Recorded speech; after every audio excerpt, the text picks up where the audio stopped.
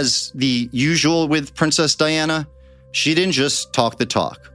William was born in a spare 14 by 14 foot room with a $230 daily rate. As one of my favorite basketball coaches once said, it's the little details that are vital. Little things make big things happen.